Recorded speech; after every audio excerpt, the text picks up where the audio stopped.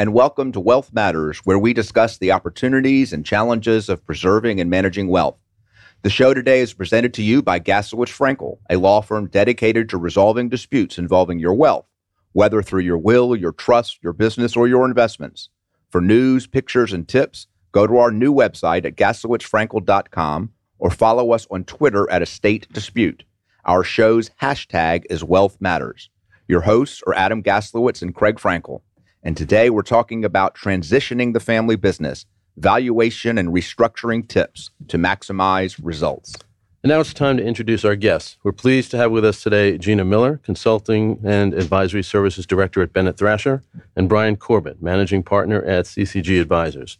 And before we begin, let me have each of you tell our audience a little bit about your background. Why don't you start, Gina? Sure. My name's Gina Miller. I am with Bennett Thrasher. It is a top 100 accounting firm in the nation.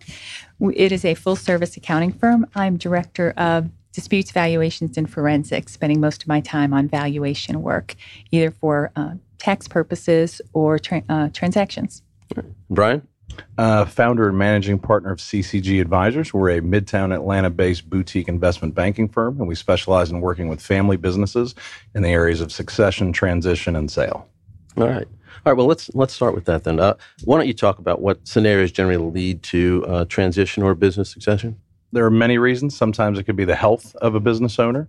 Many other times it'll be because the market is peaking, high valuations, and a lot of times it revolves around the family, right? The family and business become somewhat interchangeable, and we have fathers and sons and daughters and trying to figure out what they're going to do with the business and who's going to stay in, who's going to run it, and whether they should sell. Gina, the same? Sure, it is. Also, sometimes it's part of a tax planning situation. So they're looking to get the value out of the current owners and into possibly the next generation.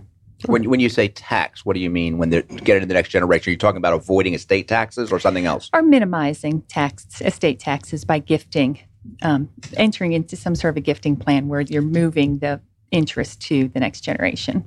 Okay, so I'm hearing two basic reasons. One is to transition to another generation, maximizing or minimizing taxes. And the other is transitioning, whether it be to another generation or another person, to take advantage of whatever is necessary for the transition. Correct. Yes. Okay. Or sale to a completely independent third party, just to maximize the value and retire. Yeah, I mean, many times we find these days that kids are not coming into the business, or they can't or don't want to run the family business. And so most of our clients have had their companies for decades, and at some point they want to get their chips off the table, so natural to look for a third party rather than family. Yeah. Let's follow up on that. Historically, when I was growing up, and ought to, as my children say, a lot of kids went into the family business. And you see lots of multi-generation. I'm not seeing that as much in my clients or my friends. How often now are small businesses transitioning to families, in your experience, or is it now more going to third parties? I'll take that one.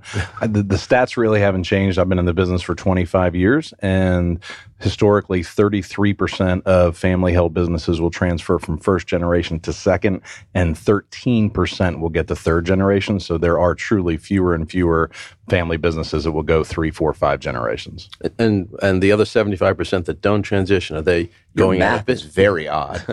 Are they going out of something like that? Are they going out of business? Are they selling to an independent third party? Typically, they're being sold. Okay. Typically, they're being sold. Folks, I think, they work a lot of years. They've loved what they've done, but they want to get some chips off the table, retire, de-risk, diversify their net worth. Of those that are transitioning to family, how many of those are successful? In other words, does the transition work, or is it it never gets to the third generation, it drops down to 13% because the business doesn't succeed in the next generation? Correct. So those are the stats. The 33 and the 13% are those that successfully transition to second and third generation.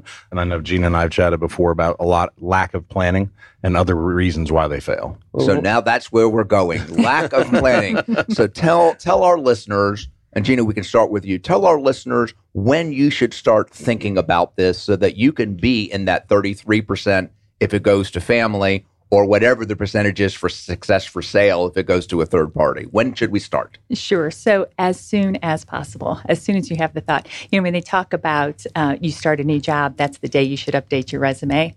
Similarly, I'm hoping all the employees at Gasowitz Frankel No are not cynics listening. here. but similarly, you start a business, you need to think about what your exit strategy is, and so. But typically, people are coming to they want to make a decision and they want to make it now. But I've heard about 3 years gives you a chance to take all those necessary steps to get your business ready to be sold. So is valuation the first step, or? Well, valuation is a very important step, certainly because it might identify areas where there are certain risks, and those risks are what you want to minimize so that when you do put your business on the market, it can get the value that you expect. When you say risk, what types of things are you talking about? Well, certainly there are a lot of risks with business, but certain risks really would jump out to a potential buyer. For instance, if you have a lot of customer concentration, you may or may not be able to adjust that. Some businesses really do have one major customer, but if you can spread that out over multiple customers, you're going to mitigate that risk a bit. Are there other ways to use that as an example? Other ways to, if you've got a with single customer that's important, are there ways to smooth the trail for that customer, or at least enhance the relationship so that they would stay with the company? Or those other types of things you'd look at? Well, you'd certainly have to try to find a way to transition that relationship if you're going to transition the ownership. So if I, as a business owner, have a very strong relationship with this client, that may be difficult to transfer. Does that affect the value? Oh, it definitely would. Yeah, from a third party standpoint, there's going to be a significant discount if you have customer concentration. I mean, one customer may be an unsaleable business. Normally, we find buyers start to get a little bit concerned when a single customer represents north of 20 to 25% of annual revenue. So diversity in customer and revenue is very important. Although even if you have a diverse customer base, you still got to somehow transition that to either a new owner or the next generation of family members, right? Correct. And some of the things you can do from a planning process is making sure that you have current contracts. Some folks are like, well, we've been working for, ABC Corp for 25 years and we just never renew the contract. And that doesn't give a buyer warm and fuzzy. So having a current contract that's signed that reflects the current economics, very important. Ideally, you'll have a good accounting firm that can help, or good CFO and systems where you can track revenue by customer, because most buyers are going to want to go back at least 3 years historically. So you want to be able to explain to them very clearly where the revenues come from and why they'll be able to be transferred post-closing. Okay, so where does the process start? Somebody comes to either of you and says, I'm thinking about selling my business, or I'm thinking about transferring the business to my kids one of these days. Where does the process begin? So when they come to us, they've either talked to their tax accountants and they've talked about transitioning the company to a next generation, or they've actually received an offer for the company. And they're like, I just received this offer. I have no idea if this is a good offer. And so we start with evaluation. Okay. And Brian, let me switch to you. If someone comes to you and say, I'd like to transition my business, they're looking, as Gina says, 3 to 5 years out. Mm-hmm. Do they typically know that they want it to go to family? Or is this something they need to be thinking about? Who should it go to? I mean, is that the first question they're going to ask you? Yeah, I mean, one of the first questions we would ask a business owner when he comes to see us, hopefully 1 to 3 years in advance of a transaction, would be, how long have you had the company? What are your hopes and desires? Are you looking to get your equity out of the business? Do we need to create some type of transaction to do that? Are there family members in the business? Are they truly capable of running it, right? Not all parents can look at their children honestly and determine whether they're truly capable of running a large-scale business. Or they can do it, they just won't say it out loud. Correct. So there's a lot of there's a lot of psychology that goes along with the numbers, but I would also say, to Gina's point, we start with valuation, because if a client says, I'd like to transition or sell my business, the first thing we want to do is figure out, does the client have a reality check on what that business is worth? Many business owners do not. I would imagine that most don't. When we're talking about family, is an issue, even if you have a family member who's ready to take over and that you have confidence in, oftentimes it's not all family members. How do you deal with the fact that there may be some family members in the business and there may be some family members who, though they're going to get, quote unquote, their inheritance, aren't going to be in the business? Sure. And you see parents tackle that differently. Go back to more of an estate planning concept of equalization. Okay, so one child of, say, 3 is in the business and actively running, the other 2 are not. big challenge, right? I mean, I think involving kids in a business or giving them stock in a business that they're not active in, we've seen lots of challenges with that over time. Well, that's the nature of our business when the disputes rise. So I'm really talking about how you can set it up and to avoid that if that's an issue. Yeah, we try to have the parents equalize through other assets. Sometimes that's possible. Sometimes it's not. Typically for a family business, the business itself can represent 80, 85, 90% of the net worth of the family. Typically, a longstanding business may own the real estate that they operate out of. So there's another asset. Investment accounts, and simply through good succession and estate planning, they could also equalize via life insurance. So the business transfers at the death of the parents to the child who needs to run it, and the cash goes to the heirs so that they are equalized in value. Is that part of the planning process, the 1 to 3 years that you're hoping to have? We'd like to see that. I mean, I think a good team would be, certainly accounting advisors, legal counsel, and investment bankers so that you can kind of get a holistic approach to, okay, you've got a family, you've got a business, you got a lot of intertwined issues here. Again, 3 years out, we can start dealing with those issues. If we're having to deal with that as we're going to market, not ideal. Let's take a really easy step back. You referred to 3 sets of advisors, and one was an investment advisor. For most businesses, they've never used an investment banker. What do you mean by that? No, you're right. So that's what we do, right? So we're taking people through capital markets transaction, a sale of the business, a recapitalization of the business, potentially an ESOP. You're right. Most folks will have an accounting firm or an accountant that they work with annually. They'll have a law firm, that they work with on a regular basis. An investment banker is usually not, in the picture until it's time to go to market. And let's be even more simple. We're now talking about an outside funding source for someone to be figuring out how this could be funded. Correct. Somebody that helps them figure out what their business is worth in conjunction with a valuation professional like Gina, talks about their different alternatives. There are numerous alternatives for sale, transition, et cetera, and then actually taking the company to market when it's time to sell. So what happens if someone comes to you and says, I want to sell my business, I think it's worth $25 million, you do a valuation, it's worth $18 million. They're disappointed. Yeah. But from our standpoint, it's all about educating them. What is it that creates value in your company? And it could be if their expectations are very different than the valuation itself, that they just need more time.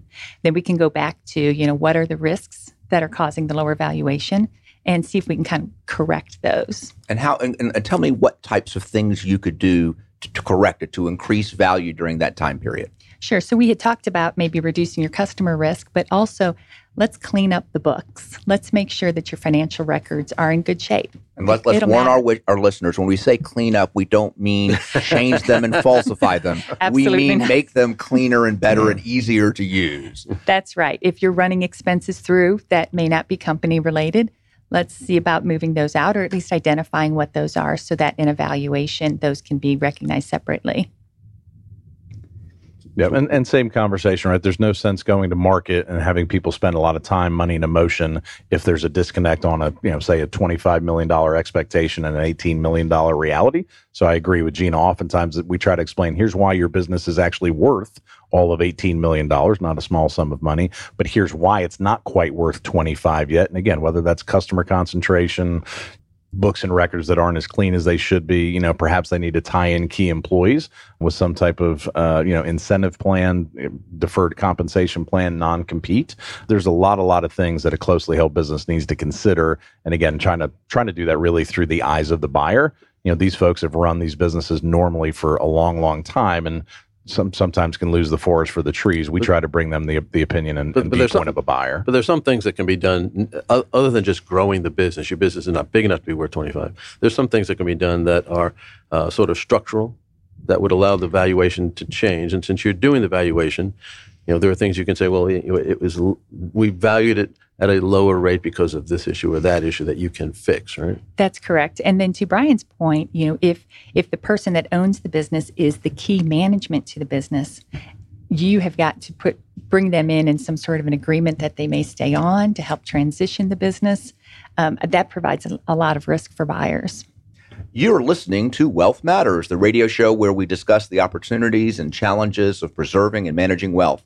We are your hosts today, Adam Gaslowitz and Craig Frankel, with the fiduciary litigation law firm of Gaslowitz Frankel. Today, we're talking with Gina Miller and Brian Corbett about transitioning the family business, valuation and restructuring tips to maximize result. Let's talk about the key person. Is it relatively common for closely held companies, in addition to the matriarch or patriarch or owner, to have a key employee? We often find that there is, yes. And what are some of the options that you, as an advisor getting someone ready to sell the business, can do to use that key employee? There's kind of two sides to get a comfort level with that key employee to stay, and the other level to make that key employee attractive, or the business attractive to whoever the buyer is. What can the owner do with your advice? I would say oftentimes we have them enter into some type of incentive plan. More often, I would say our preference is a non-qualified option, so that they're not actually giving shares. Again, you guys are in the dispute business and know better than I. Minority shareholders and closely held businesses can lead to many issues. Many issues, yes. So we like to find where an owner will say, hey, I'm going to grow this business. At some point, we may sell. You are key to this business. So I may want to have a valuation done today, kind of set the bar for what the business is worth today. And if you stick around and help us run and grow this company, we can pay you a portion of the increased value from this time until the time of sale. Oftentimes called a SAR plan, stock appreciation right, or other deferred comp type plans. Is the process you go through different, whether you're dealing with sale to a third party versus transition from one generation to the next? I think a very different process, right? I think if you're transitioning the business, the idea is to minimize taxes, as Gina said. So you're going to look at valuations, and I'll let her talk more about gifting and discounting and all those types of things in valuations. When you're going to sell, you're trying to maximize value, right? You want that buyer to pay you as much as humanly possible, for that company. But let's talk about how you kind of minimize for transfer tax purposes. What do you do for the intra-family transfer? What are some of the ways that you can do that? Right. So the IRS certainly recognizes certain discounts, minority interest discounts, or we call lack of control discounts, where if it's a actual minority interest being transferred, there's a discount associated with that. The flip side of that is there's a premium if you have control, right? You can liquidate, you can cause distributions, things like that. Without that, there's a discount. You'd also have a discount for lack of marketability. Closely held family-run businesses are very hard to sell. So it takes a significant amount of time before you can get your interest converted to cash. So there's a discount for that. There may be other discounts too. So that's when you're trying to get the value as low as possible, so that when you transfer it, the transferor doesn't have a whole lot of tax consequence. Right. It usually minimizes their tax consequences. So if I'm understanding you correctly, if you want to do an intra-family transfer, you may change or clean up the structure to try to get it into an entity like an LLC or limited partnership that has minority ownership and things like that. Brian, let's ask the question in the inverse. If you're trying to sell to a third party, do you try to unring those bells? No, actually, a proper plan would combine the best of both, right? You're trying to maximize the value in the eyes of the buyer, but at the same time, you still want to minimize your taxes. So ideally, again, with this prior planning, come in, have a business valuation done, establish minority discounts before you go to market, before you start getting offers in writing that establish what the real fair market is, give those gifts to trust partnerships, what have you, so that when you sell, a significant portion of that asset is already in trust at a lower value. That's why we say 1 to 3 years in advance, because if you come in and there's already an offer on the table, as Gina said, it's going to be really hard to get that business owner to be able to focus on doing all this gifting and planning. At that point, he just wants to sell the business. Do you work with the companies as that process is happening? I mean, do you actually physically walk them through these steps? We do. We talk about what are you trying to accomplish, and at the end of the day, right? Whether you're talking about the $18 or $25 million example, well, that's the gross, that's the enterprise value. That's not what you put in your pocket, and that's what they really need to know. So we try to say, okay, if the business sold between $18 and $25 million, you're going to have fees, you're going to have taxes. So we try to help them figure what they're actually going to net, and that's a good time to have that discussion of, hey, that's you. What about your kids and grandkids? This planning and gifting can leverage the benefit of this transaction for generations. But you also may have situations where employees don't have non-competes, and you may want to, and that I assume would affect the value if it's easy for an employee to leave and take a lot of the business with them. Is that the kind of structuring that you'll do in this run-up period to sale? It can, again, if you can identify key folks other than matriarch, patriarch, et cetera, try to come up with, if you're going to ask them for something, right? If you're going to ask them to sign a non-compete or a non-solicitation of customers, that might be the right time to give them that carrot of the incentive plan. So it's like, hey, you are a key person. I want to incent you to stick around and grow the business. But at the same time, you need to understand that, the ultimate buyer is not going to want to have you walk across the street and start taking away customers right after closing. So it's a good way to give a little, get a little, and do things that will be helpful in the transaction. For employees, I hear a lot of buzz from my clients and whatnot. For employees, is it better to have a non-compete or to have a non-solicit of my customers or employees? Or is there some variation that works best? Yes, I guess you got two different viewpoints, right? From the employee standpoint, he'd prefer to have neither, right? I just want to get paid to do a good job. But I'm going to assume that we want to. The tension I see is with non-competes, they become oftentimes there's fights, but it makes it unattractive and you don't get loyal employees. Correct. On the other hand, with nothing, you may have more loyal employees. A non-solicit is so much easier to enforce and seems, at least from the employee's perspective, to be somewhat fairer.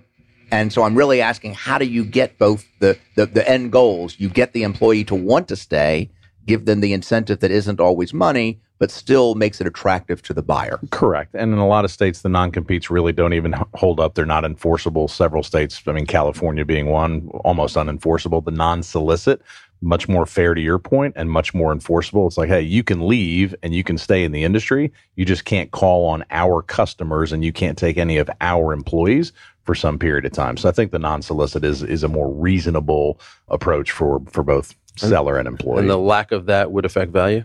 It can. Absolutely. If they control significant parts of the operations or customer relationships. Mm-hmm. And in addition, and we haven't really spoken about it, but we like to see depth of management. We don't like to see one person in charge of, and running the whole business. So we're looking for, top management, which may be the owners, but then a secondary layer of management really reduces the risks when you're transferring company. That would, I assume, apply mostly if you're selling to a third party, right? Absolutely. In terms of how well the company's run, it would apply intra-family as well, because a lot of people have family members who are running key aspects of a company but not doing it particularly well. That's right. But if you're selling, having a depth of management is going to be a key factor in being able to transition the business to another completely independent party, right? I believe it's a key factor. It's certainly something we consider when we value the company, because having management rest with just one or two people is just a lot of risk. With family-owned, closely held businesses, how many of them have depth of management? None of them.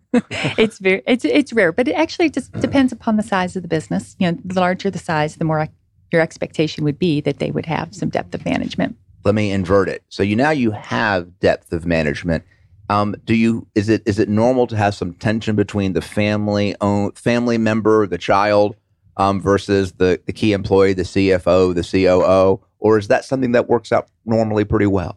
Well, I think that transition to maybe the next generation has to be handled very carefully when it's a family member. So dad transfers to son, but yet you have depth of management, people that have been in the business longer than the son. I think you have to transition very carefully so that son of the owner has the respect of the rest of management. How do you handle that, Brian? Yeah, I agree, right? If the kid started in the stock room and he's worked his way up through summers and college breaks, and now he's got a degree and he's going to come in, he doesn't need to come in as the chief operating officer, right? That's just going to upset people and not lead to him being respected by his peers. But if they see that he is a genuinely bright, hardworking, child who's working his way through the ranks, then he could be a lot better off. Do you ever deal with issues regarding what type of entity the business is? C Corp, S Corp, LLC, partnership, the dreaded partnership? It's pretty rare that we see the sole proprietors or the partnerships anymore. I would say normally we're going to see S Corps, LLCs, or C Corps. C Corps are a problem, right? Just if you didn't change from a C Corp in '86, somebody was asleep at the switch. Right, you probably need to explain that to our listeners. So a C corporation would have its own corporate tax rate, and then when you take money out, you're going to pay your personal taxes, and you can minimize what's called double taxation during your ownership by essentially distributing all the profits out. An S Corp or an LLC, or what's called a flow-through entity, where there is no separate tax rate for the entity, all the income flows through to the owner. When you go to sell your business, it is much more tax efficient to be a flow-through entity or an S Corp or LLC. Can you change? You can, and Gina may know, but that this timelines and statutes always, get updated. But you can definitely change from a C to an S and vice versa. Right. We would certainly get one of our tax partners involved in advising on that point. Is that something you would normally do before you'd sell a business? So if you happen to be one of those old C Corps? It's one of the first questions we ask: what type of corporate entity are you? And if it's a C corporation, we are going to have that discussion. If they are late stage and we're going to market, we just kind of have to deal with it. The best way you deal with it is you more or less tell the buyers that they have to acquire the stock of the target corporation as opposed to the assets, because in most cases that will eliminate or greatly reduce the dual taxation. Buyers want to buy assets, sellers want to sell stock. So explain why. So from a tax standpoint and a liability standpoint, Craig, so from a tax standpoint, if they purchase the assets of the corporation, they're going to get to revalue those assets to fair market value, thus be able to redepreciate those assets over time. If they acquire the stock, it all goes to goodwill, and so it's not nearly as efficient tax-wise for the buyer. From a liability standpoint, if you say, okay, I'm only buying certain assets of this business, I don't get all the boogeymen, all the skeletons in the closet when I buy the stock. When you buy the stock, you bought the entire history of that company. So from a seller's viewpoint, almost whether it's an S Corp or a C Corp, it sounds like it's better to try to sell the stock. You would really like to sell the stock if you can, yes. And all the unknown hidden liabilities, they go along with the stock. If you sell the stock, yes. I mean, the purchase agreement on a stock sale is going to be probably 2 times longer because there are going to be a lot more what are called representations and warranties and indemnifications, trying to make the buyer comfortable that they're not buying just a huge bag of unknown risk. The due diligence. Correct. Right, which brings up another risk of selling a business, and that is any litigation. So when we talk about preparing your business for sale, you really want to get any of that litigation resolved, any liabilities that might be outstanding that you've been disputing, things like that. That's another way to clean things up.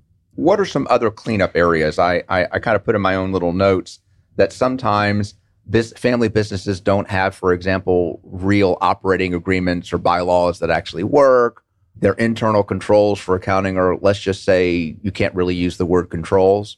What other kinds of things that would be cleaning up other than kind of the books and records?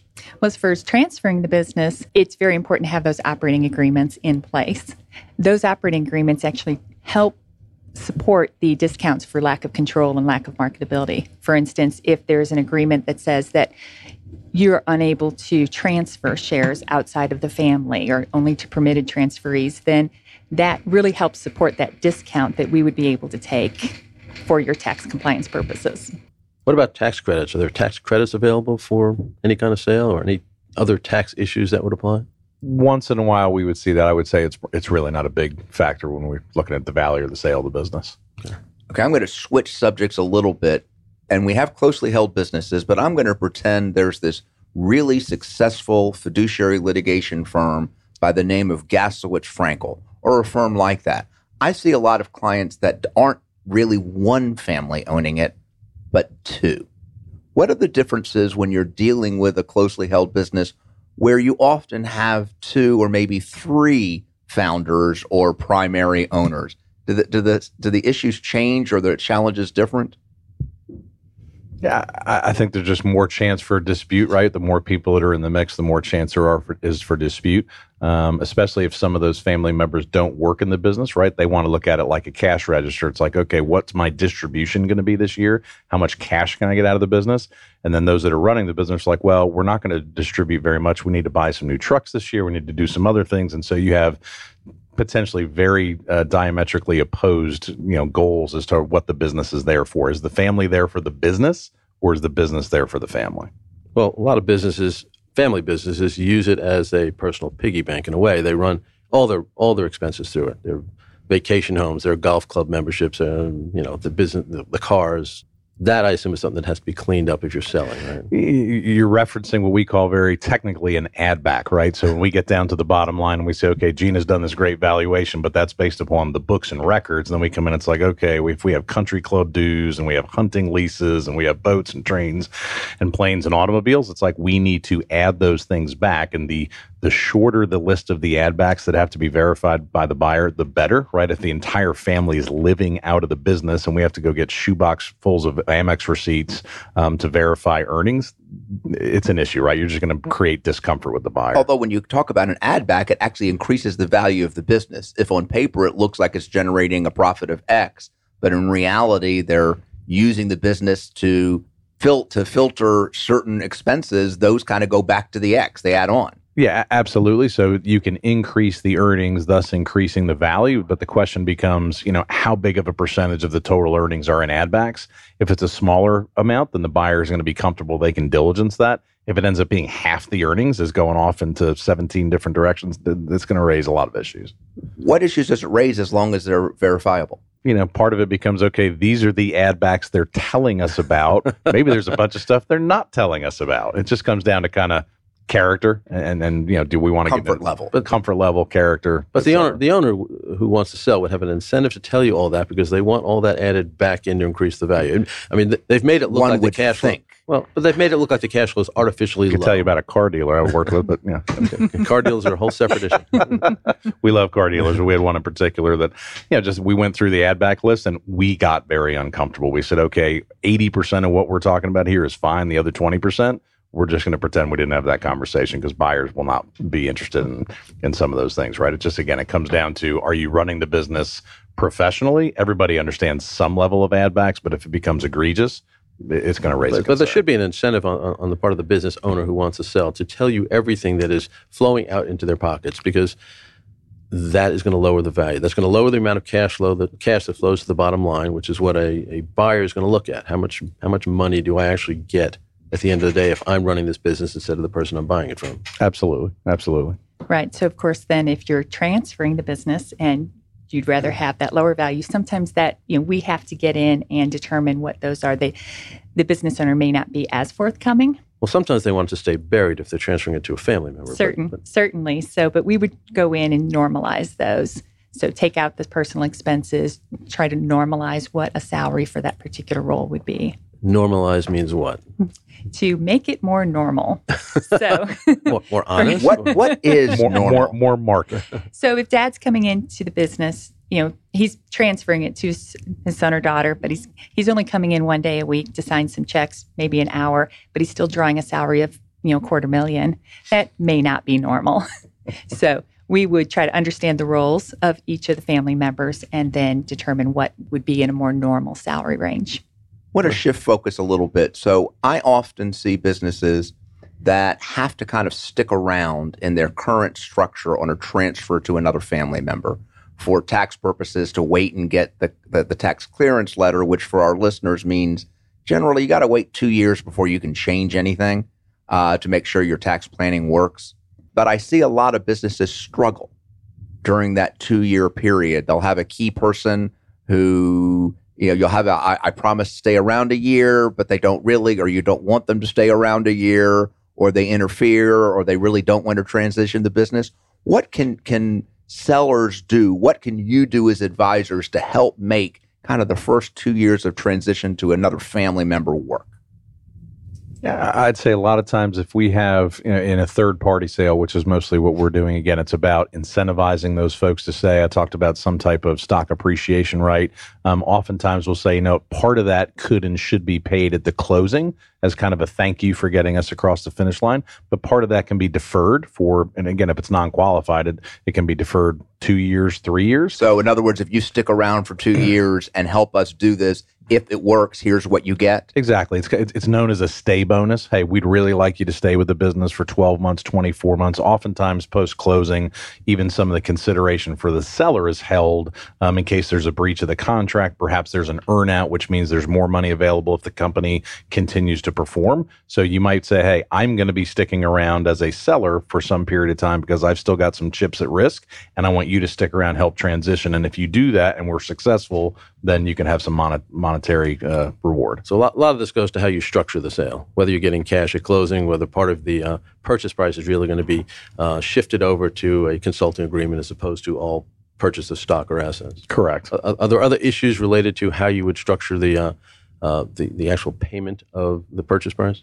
Yeah, I mean, it's interesting. I'd say for the last 15 years, we've been doing almost exclusively cash-oriented deals. It seemed like back in the early 2000s, there were a lot of stock transactions. I would say that the vast, vast majority of privately held businesses today are selling for primarily cash consideration. But even in a quote-unquote all-cash deal, you're not going to get 100% of your money on the day of closing. You may get 85, you may get 90%. And again, there'll be some type of holdback or escrow to ensure the buyer that the business is going to maintain, that you haven't breached any representations or warranties in the contract, but mostly cash consideration. Okay. Let me ask you one other thing. Are there specific situations you see where people come to you thinking they want to transfer the business to their children, and you realize that this really ought to just be sold? I mean, does that come up occasionally? The one client that comes to mind, he actually was going to transfer to his key employees, which I don't think we've really mentioned yet, but that is also one way to liquidate your business. And we did the valuation and worked through it. It would be structured so where he would sell shares to the key employees, they'd take out a note, and then the distributions to the key employee would help pay down the note. But on paper, that was never going to work. Mm-hmm. And so he did decide that he's going to look for a third party. All right. Brian, do you ever see situations where someone wants to transfer to their son, and after looking at it, you realize this is just not a good idea?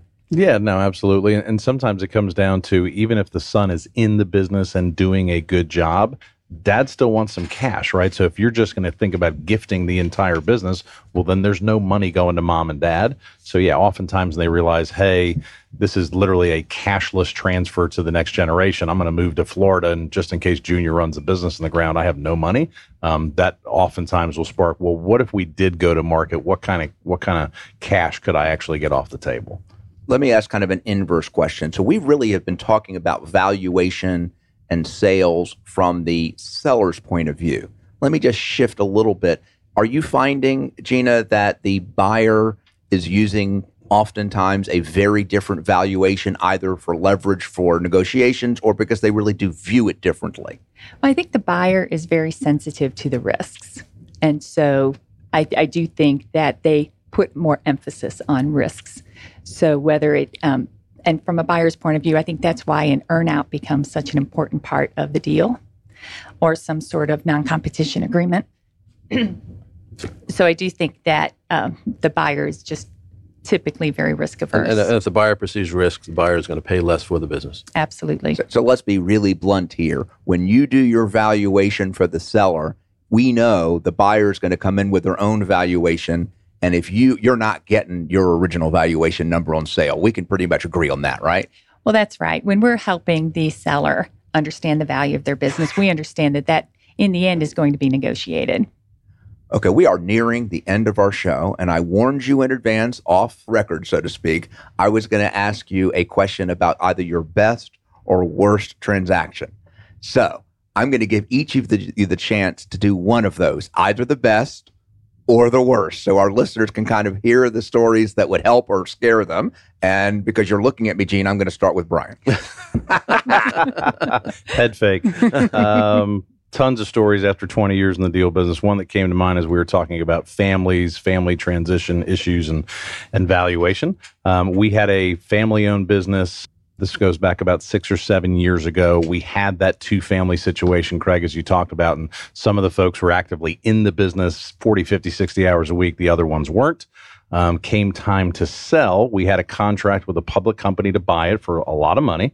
And as we led into the weekend prior to closing, a niece who had probably never even seen the business or knew where it was, decided she wasn't getting enough money. So she hired what I would call an ambulance chaser. And this guy came in, partnered up with her, and basically hijacked her aunt and uncle for 7 figures over the weekend.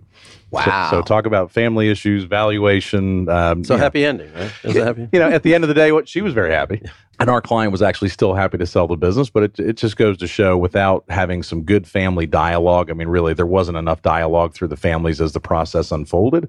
The buyer even said, you guys should have your stuff together as you come to closing, meaning everybody should be on the same page. Obviously, we weren't. Well, communication is missing in every one of our cases. So not surprising here. Gina, good or bad?